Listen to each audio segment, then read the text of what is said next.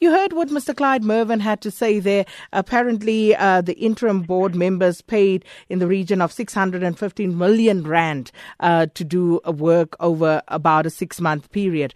Can you confirm, deny, elaborate on that claim? I don't know what Clive is smoking.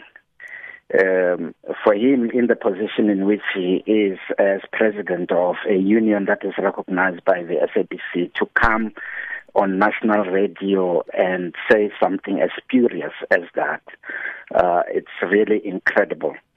The SABC interim board served for 6 months, not even the 8 months that he said there was an extension of, because it couldn't be extended for any other period. It served for 6 months. At the beginning, when we arrived, there was really chaos financially, and we said we would defer the board fees. When our term ended, we said we should then be paid out, and that amount was 3.9 million rands for 99 meetings that were held during those 6 months.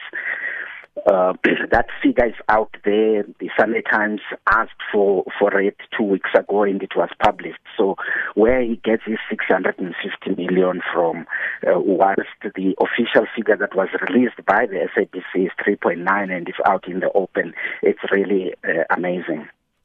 Well, so what would you like to say then to the Communication Workers Union? Because this obviously is a message that's been heard not only by the listeners of SAFM, but by workers of the SABC who may feel slightly disgruntled at this point, where they are told that there's no money for increment for them, and yet they are told board members were paid over 600 million rand for a 6-month period of work.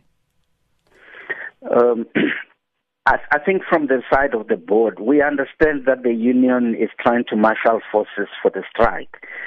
That marshalling has to happen on the basis of facts. If SABC members of the CWU are going to go out on strike, they should do so based on their understanding of what the financial situation of the SABC is.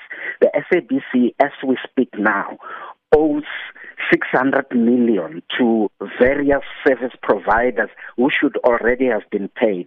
Service providers, including Centec, who take us out into the air in terms of transmission. We owe them 300 million rands.